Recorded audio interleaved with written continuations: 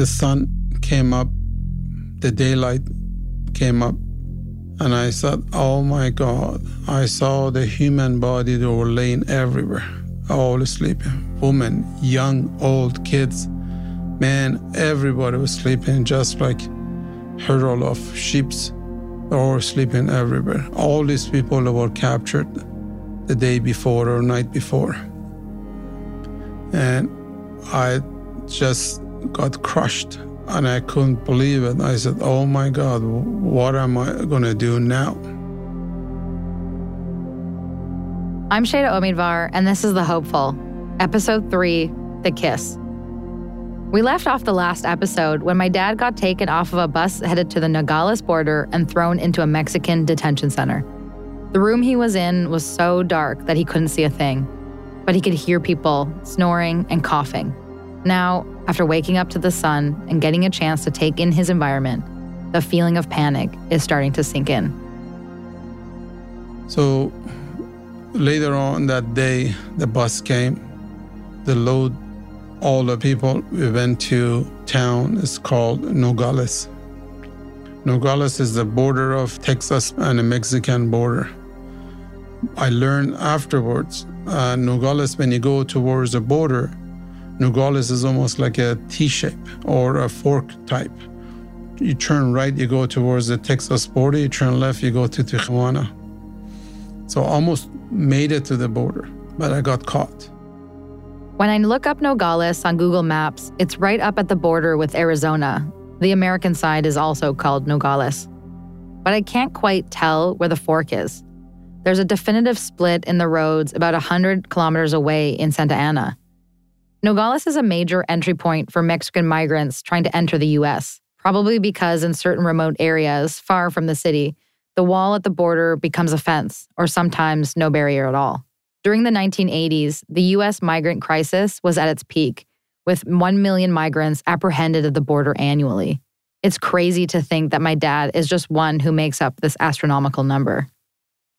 This building my dad was detained in is made up of one large room where everyone slept at night. Attached to this room was a yard with very tall walls. This is where everyone was during the day, monitored by armed guards up in towers at every corner of the yard.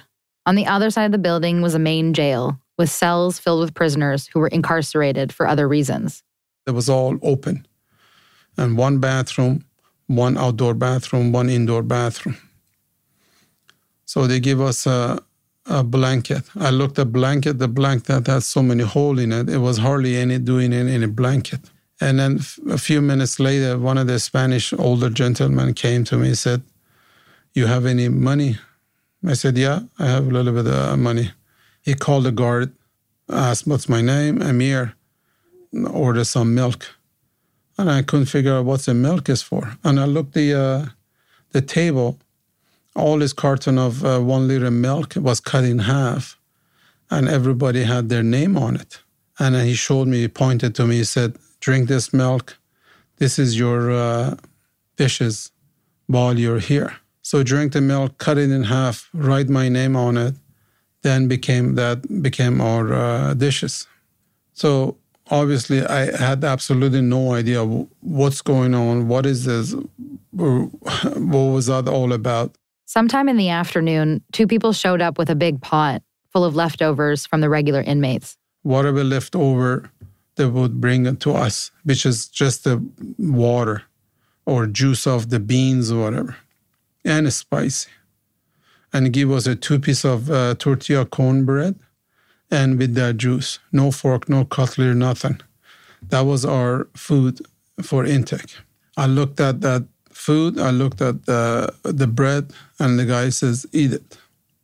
And it was so spicy. It was so spicy. My body wasn't used to those type of food.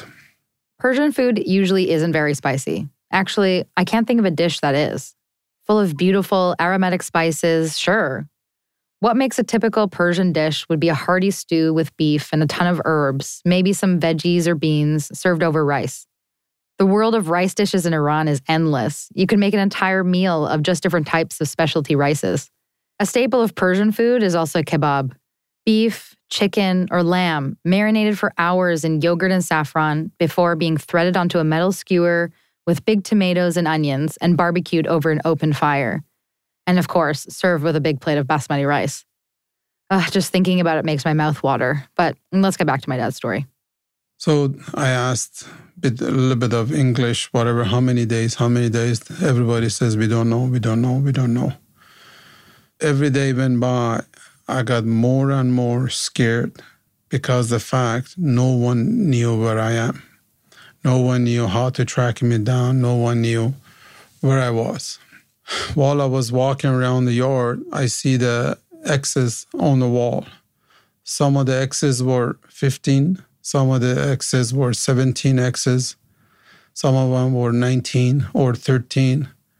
So it gave me at that time a bit of hope. This is not going to last forever. I could only see the similar X's up to 17, 19 days max. So 2 days, 3 days went by, 4 days went by. Because of the food, I developed a very high diarrhea to the point, it became the point of the dehydration. At night, I couldn't sleep as well because it was so cold at night. In a desert, it gets so cold. Daytime gets very hot. Not only was it too cold to sleep, but the guards would blow their whistles every so often to make sure other guards didn't fall asleep.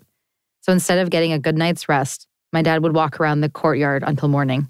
So in the meantime, other inmates or other runaway people from all over the world, they were majority from Colombia, El Salvador, Belize. They had absolutely nothing.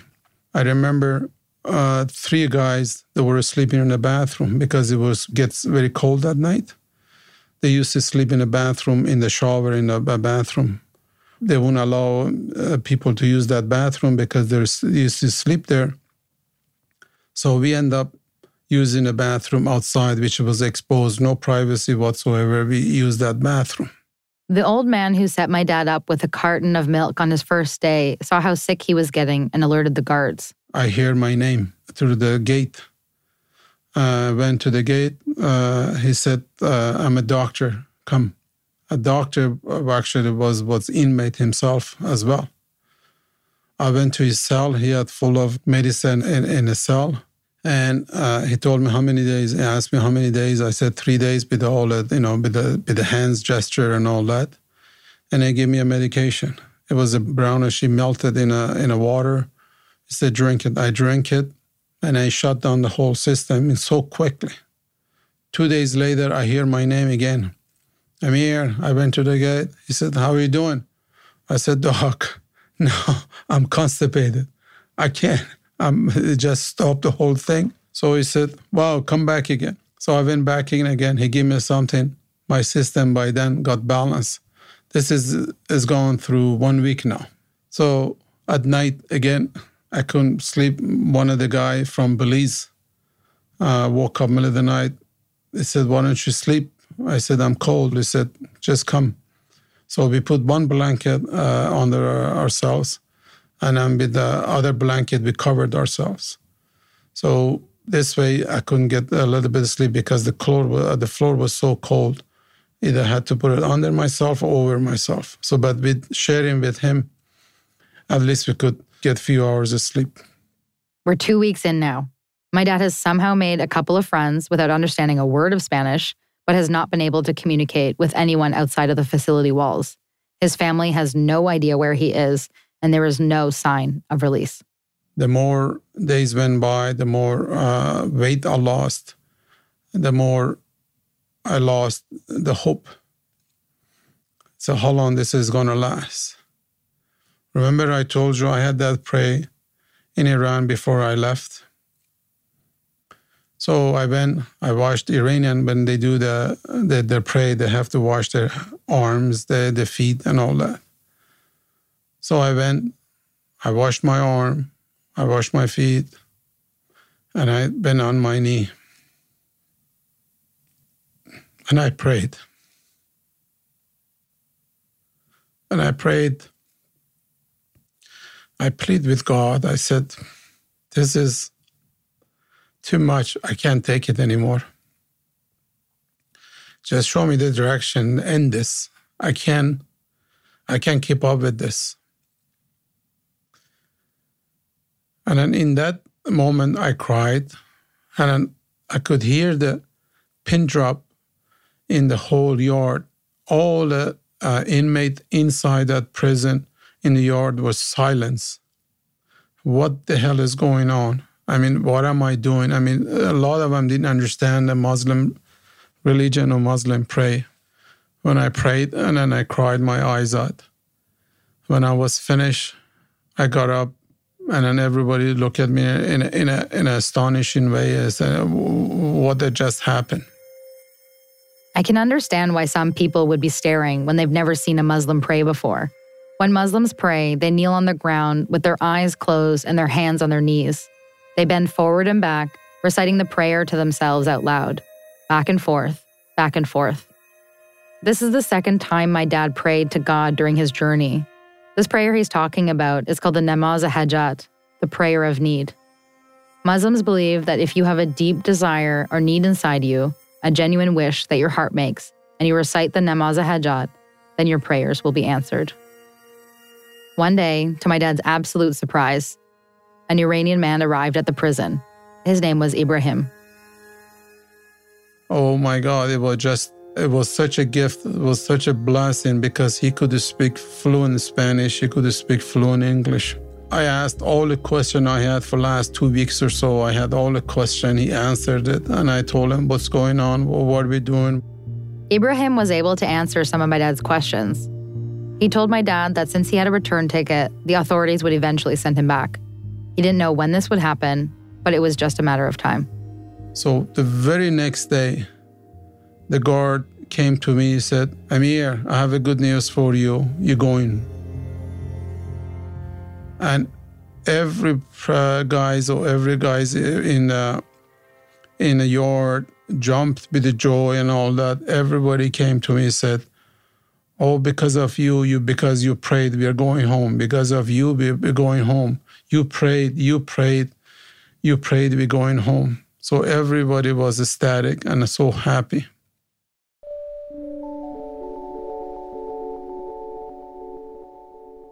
Had you ever really prayed up until this point? Like, did you consider yourself very religious up until this point? No, only I prayed the night before I left Iran because I knew the next time I'm going to cross the border. I prayed. And on that day, I prayed too. So normally, no, I wasn't praying at all and all that. But again, at the time in Islam, if you desperate enough or you're within your heart and soul, you pray, things comes your way. So that's when I was very desperate. I went on my knees and I prayed, and I did a namaz for about half an hour or so in Mexico jail. At any point, did you think that, oh, maybe I should believe in religion? Like, I know you're not a religious person, but it seems like religion actually, some people spend their entire lives devoting themselves to a religion and don't see any results, but on two singular occasions, you happen to seek, guidance in God. Your prayers seem to have actually been answered. Yes. The day before you left Iran, you said, something sort of, for example, that you by chance decided not to take that shortcut, which ended up being a 100-foot cliff where you could have died. And, you say that that's chance, but is there maybe even a way that you could, if you prayed beforehand, maybe that's... I always is stronger. I believe. I still today. There is a strong belief. There is a stronger power to control our destiny, to guide us, whether it's a right or wrong. I never was an atheist. I always believed in God. I always believed in a power of someone or something else is more power than us. That I never did that, but I never practiced in terms of religion or like some fanatics and all that. They do that. No, I mean, I consider myself a Muslim. I believe in God as we know it, introduced to us, but never practice religion like some other people do or anything else. But at that time, because that's the only thing I can grasp to, I can hold on to. That was my prayer, because I was so desperate. I didn't know where else could I reach other than my belief or my God or my religion. Everyone thanked my dad for praying and saw this as the reason they were finally getting out of the prison. What they didn't know at the time was that they were waiting for the prison to get filled with more people until it was at capacity, at which point the detainees would be sent back to Mexico City. And what happens to them next is anyone's guess. And then with 3 guards with the guns, they put us in a bus. It was about 2 days ride from Nogales to Mexico City. Throughout the journey, they pulled over. They had the guards, they had their lunch.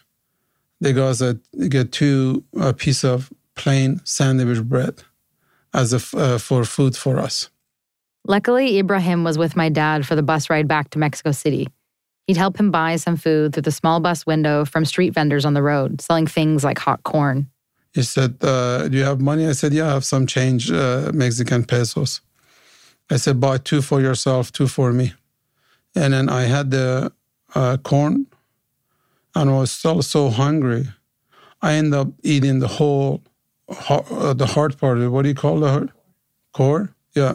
Because I was so hungry after that, such a stomachache, and Ibrahim says, what? I said, man, I've been starving for the last 2.5 weeks. I'm hungry, but they didn't feed us anything. It was just 2 pieces of bread. I have to warn you before we continue that this next story is graphic and contains content about rape and violence. If you prefer to skip this bit, you can fast forward 3 minutes. So yesterday when you were talking about that bus ride from Nogales to Mexico City, so you've just spent over 2 weeks in the jail and you're going back to Mexico City to be sent back to Spain. I remember you telling me something that the first time you told me it was very hard for you to tell me. And you left it out yesterday. Maybe you forgot about it or didn't feel comfortable saying it. But I think it's important to talk about what was happening on that bus. Not just for you, but for the Mexicans, the Ecuadorians, Nicaraguans that were on that bus ride with you. The bus, like I said, it was quarter or plus. It was female from all ages. And the rest, there was all the males, the rest of the bus in the male. And then the back of the bus, there was a bathroom. And then there was a section was empty. So as it was getting dark, just about all the guys or ladies, whatever, or asleep or to pretend to be asleep. And we were escorted with 3 guards. Those 3 guards, they picked the youngest woman, took it back to the bus, and then raping the woman.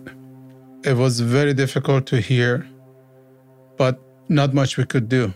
No one can do. They had the guns and 3 guards, and they had power, in terms of power, and everybody just put their head down, plugged their ears, and then the bus driver was riding was just like nothing happening. And the guard made turn, they picked the youngest, the prettiest one by one, throughout the whole trip. Every time I bring it up, it breaks my heart. Now, having girls, it just breaks my heart. Even 37 years later, I'm still having a hard time to even saying it. After a day and a half on the bus, my dad arrives back in Mexico City, where he's detained in what seems to be the main jail, but it was actually a stadium. Any captured migrants attempting to cross the U.S.-Mexico border were brought here. My dad remembers there being a lineup of buses outside the stadium filled with detainees and waiting to be emptied. Remember earlier when my dad said there were people from all over the world being detained with him? Well, in the early 1980s, 2 policies by American President Ronald Reagan caused a refugee crisis at the U.S.-Mexico border and possibly Iran. The first policy was influenced by the Cold War with Soviet Russia. America defied its own sanctions and secretly sold weapons to Khomeini's regime in a war against Iraq, a Russian ally. With American weapons, Khomeini fought the war for 8 years and cemented his power in Iran. What would have happened to the war and the Khomeini regime without American weapons is anybody's guess. An estimated 2 million Iranians left since the Islamic Revolution of 1979. And bringing us back to Mexico, America used the Iranian money to fund a right-wing militant group in Central America against a Russian-backed government. It destabilized the region, causing a refugee crisis. The second policy was the war on drugs. Reagan started military campaigns to fight drug cartels and spread herbicides by air through crop dusting to destroy drugs in South America. It further destabilized the continent, causing one of the biggest refugee crises that continues to ravage the region today. It must have been hard to feel any kind of hope when surrounded by faces bearing desperation and defeat. Throughout all of this, my dad was thinking about his family. How would his mother be affected if he didn't survive? How would she even know? She would have never had a closure. That was my biggest concern was for me that time, whether crossing the border or I was in a Mexico jail. That was my biggest concern. Back at the stadium-turned-detention facility, my dad is making friends. He befriends an Indian couple working in the prison kitchen, and they find out my dad had been nearly starving for over 2 days and take pity on him. From the kitchen, he told his wife inside the kitchen, they brought me separate food to give me more food than more than the other inmate will take because they figured, I was starving for the last 2.5 weeks. So they fed me for 3 days, pretty good husband and wife. Constantly, they gave me food. The time had finally come for my dad to be on his way back to Madrid. So I think it was 4 days later, the guard came in, announced my name. The 2 guards came, they put him in a car, taking me towards the airport. And then on the way to airport, we were a bit early. They pulled over, they had lunch. While I watched them, they ate their lunch. They took me to airport, went to the counter, they got my boarding pass. I have to jump in here to just say that 10-year-old Shayda is so excited to share the story coming up next. When I was a kid, I must have asked my dad to tell me this story on repeat. I wanted to hear it over and over and over again. While we were walking towards the plane, in a hallway, I saw the lady in her 40s. So I sat in a separate seat. Just before they were boarding the airplane, my dad noticed the same woman he saw in the hallway earlier was talking to the guards who were escorting him. He suspects that she was asking them about him, but given the language barrier, he couldn't know for certain. But some hand gestures and looks pointing in his direction while they talked was enough to speculate. I can imagine being deported would be quite the scene, with a guard on either side of you, watching your every move and escorting you every step you take. So it would make sense that the woman would be curious about what was going on. My dad and the woman were seated at different areas of the plane, but as soon as the seatbelt sign went off, she immediately came to sit next to him. And I wasn't too sure what's going on or what I couldn't make it out what was happening. And then she asked my name. I introduced myself. She introduced herself. Her name was Libia Montes. And then she said, "Do you speak French?" I said, "No." "You speak English?" "No." "You speak Spanish?" "No." "What do you speak?" "Farsi." Oh my God. She laughed. She said, "Okay, I talk, you listen." I said, "Okay." So she sat next to me. She beautifully dressed, obviously very rich. She had this diamond bracelet and all the fancy jewelry she was carrying, and she smelled so nice. And yet, me had one jean, one jacket, and very, running shoes I was wearing. And she sat next to me. As much as I understood, she said, "Oh, I'm from Colombia. I understand your situation. I have a younger brother like you, same age, same problem. Now we are talking between English, Spanish, and a body language with a hand gesture." A few minutes later, they start serving drink. So she said, "Do you drink?" I said, "No, thank you. No, I don't drink." She said, "Why not?" I said, "No, I don't drink." She said, you have no money? I said, no, it's okay. She said, no, I'll buy you some drink. So she called a stewardess. She bought 2 bottles of wine, mini wine, this solemn in the plane. She drank 2, I drank 2. By then I got a little bit of lightheaded, and the food came. And then the food was a beef stew, and then a beef steak, and it needed to be cut. And Iranian, they use cutlery, but we don't use, not too many people use fork and knife. We use a fork and a spoon. And I didn't know how to use, I'm a lefty. I didn't know how to use a fork and knife. So she saw I'm struggling with it. She said, give me that. She grabbed a plate, and then she cut all those pieces of meat in big chunks. And then she said, here. I finished in 2 seconds. She said, boy, you're hungry. Wow, you're hungry. Here. She gave me her food as well. I said, no, I don't want your food. No, she said, no, go ahead, finish. I had her food. By then, we had 4 bottles of wine each. Not full bottles, the mini ones, in case you didn't catch that earlier. I got lightheaded. I start talking. I don't know what language I was talking, but I start talking. We were laughing, and I forgot about all the pain for last 2.5 weeks or 18 days. She was so comforting. And then we ordered some more drink. By then she had no small change. She opened up her wallet. I saw the stack of $100 US bill. She gave $100 to a stewardess. Her stewardess says, ma'am, I can't change this. It's too big or too much or larger. I said, no, go change it. She went change it and bought more drink. By then, I was already half drunk. In the meantime, she would leave her purse and a wallet, go to the bathroom, come back. This beautiful stranger has a wallet filled with $100 bills that she has left unattended. And for my dad, who has struggled so much since he left Iran and currently on the brink of starvation, is obviously tempted. $100 to Libya might be nothing, but for my dad, it was everything. And I looked her purse, I looked all the stack of dollar or money there, and I looked at him and I said to God, are you testing me? Are you trying to tell me something? I am not going to sell my soul. I am not going to, no matter how bad I am not going to take this. This is me talking out loud to myself while she was leaving her purse, going back and forth to the bathroom.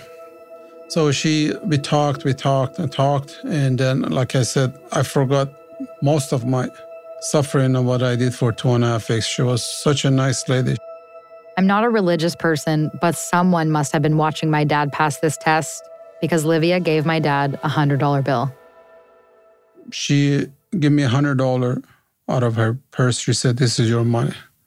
So with a $100 bill, I gestured, I put it towards my heart. I said, this is for you. I will keep it as a memory. She said, no. Call the stewardess again.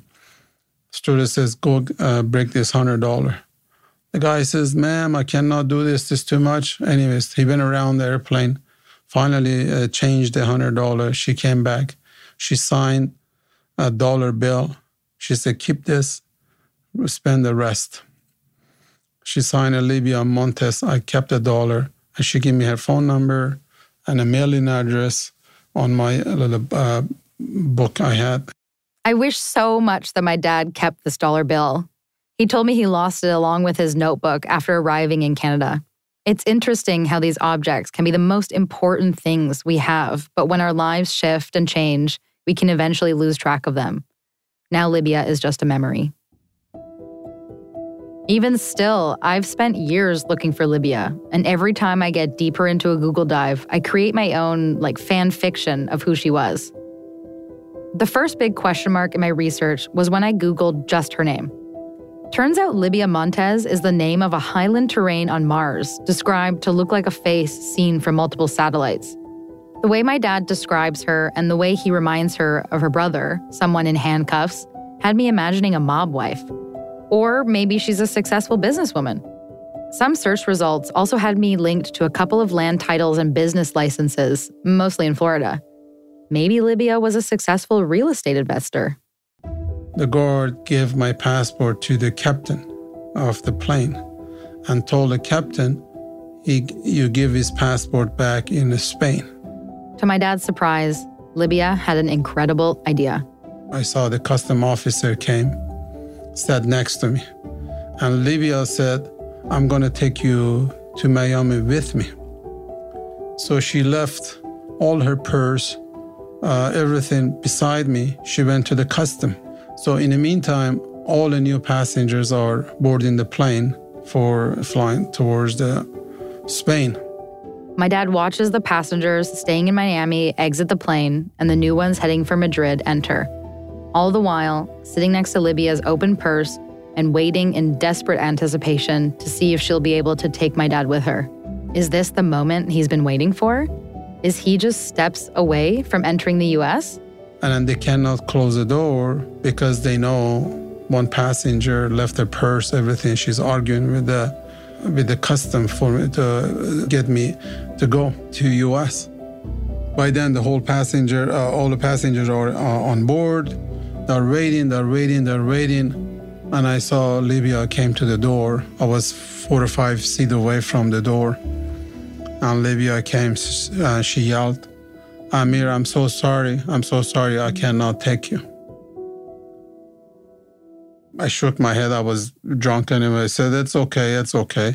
I grabbed her purse, I grabbed all her belongings. I went halfway towards the door. I gave her all her belongings, and she grabbed it. And she gave me a French kiss on my lips. Oh my God, I never forget the kiss. And it was a long kiss as well. And with that, the custom officer she went out, and I turned around. I saw all the passengers that are looking at me with their mouth was dropped. What the hell just happened? Who was that guy? Who was that lady? What the hell this young man or whatever, rough-looking guy doing with that beautiful lady? My dad goes back to his seat, feeling defeated, but still a bit drunk in love from the wine. He had a long journey ahead of him, Miami to Madrid.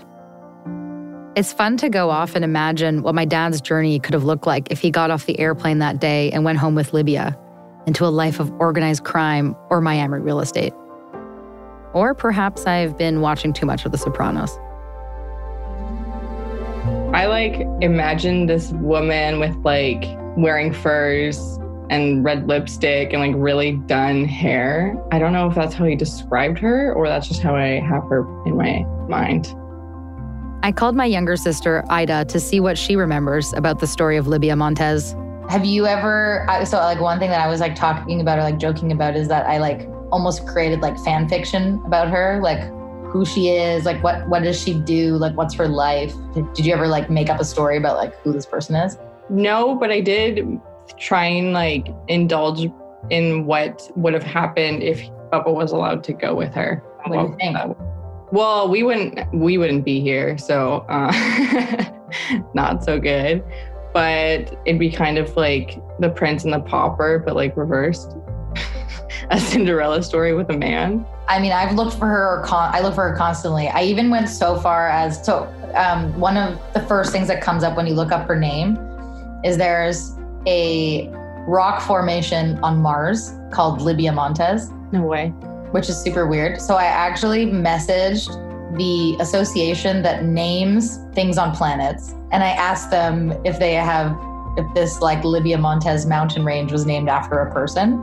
I haven't really, no strong leads. Do you think Bubba remembered the name wrong? A part of me wonders that, but he I don't know, that story is so strong with him, So I don't know. How could you make up a name like that? Right. When he arrived back in Madrid, my dad met up with his Iranian friends again, and he told them the story. And I think they too thought this was some kind of fan fiction story. They thought for sure my dad has to be exaggerating. The story about Libia could not be true. They said, no, there is no such a thing, man. I mean, come on, man. I mean, don't exaggerate, don't lie. Anyways, I stayed a day in a hostel in Madrid. I went back to Barcelona. And obviously the friend in Barcelona wasn't too happy to see me. Ahmad was not super friendly. He told my dad that his roommates were less than thrilled to have an extra body in the house, so my dad felt pressure to continue his journey.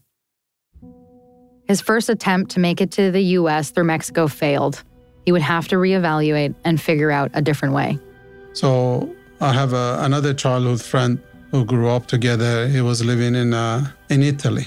So by then, my money was getting shrink and shrink more and more because this Mexico, staying in a hostel in Madrid and traveling all that, my money was becoming very small.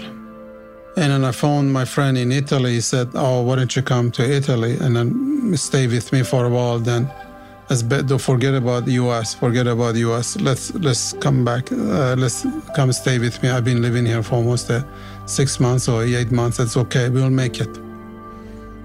So we went to Italian embassy, show some money, show a return ticket, bought a ticket to Milan.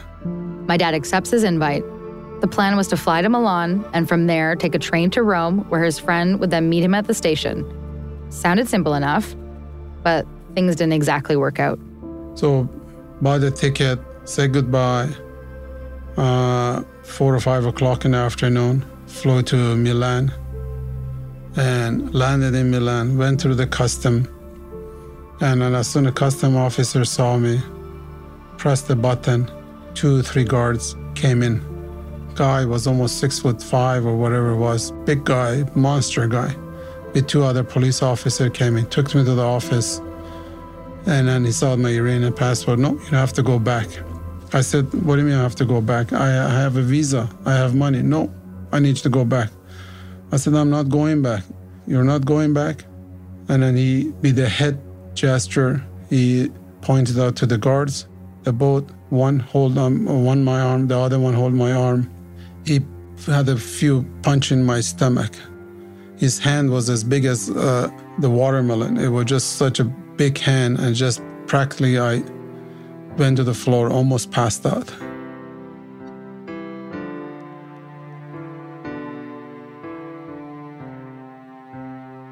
Next time on The Hopeful. They asked me to leave. I said, "But guys, I don't have money. Where would I go?" They really didn't care. They said, "No, you have to leave." People says, "Why don't you go to Canada?" It just didn't appeal to me. I thought, I'd rather go to US than Canada. I wasn't feeling good myself either. Those were bad days for all of us. Got myself a place to stay in a hostel, in a room, and then I started working in a restaurant as doing a dishwasher. I second-guessed myself whether this is worth it or not. Why am I doing this? My heart just bled for him. I saw the fear in his eyes. I saw he was just a young man, lost. I told my husband, we need to help this young man, whatever it takes. The Hopeful is part of the Frequency Podcast Network. Written and created by myself and Portia Larley.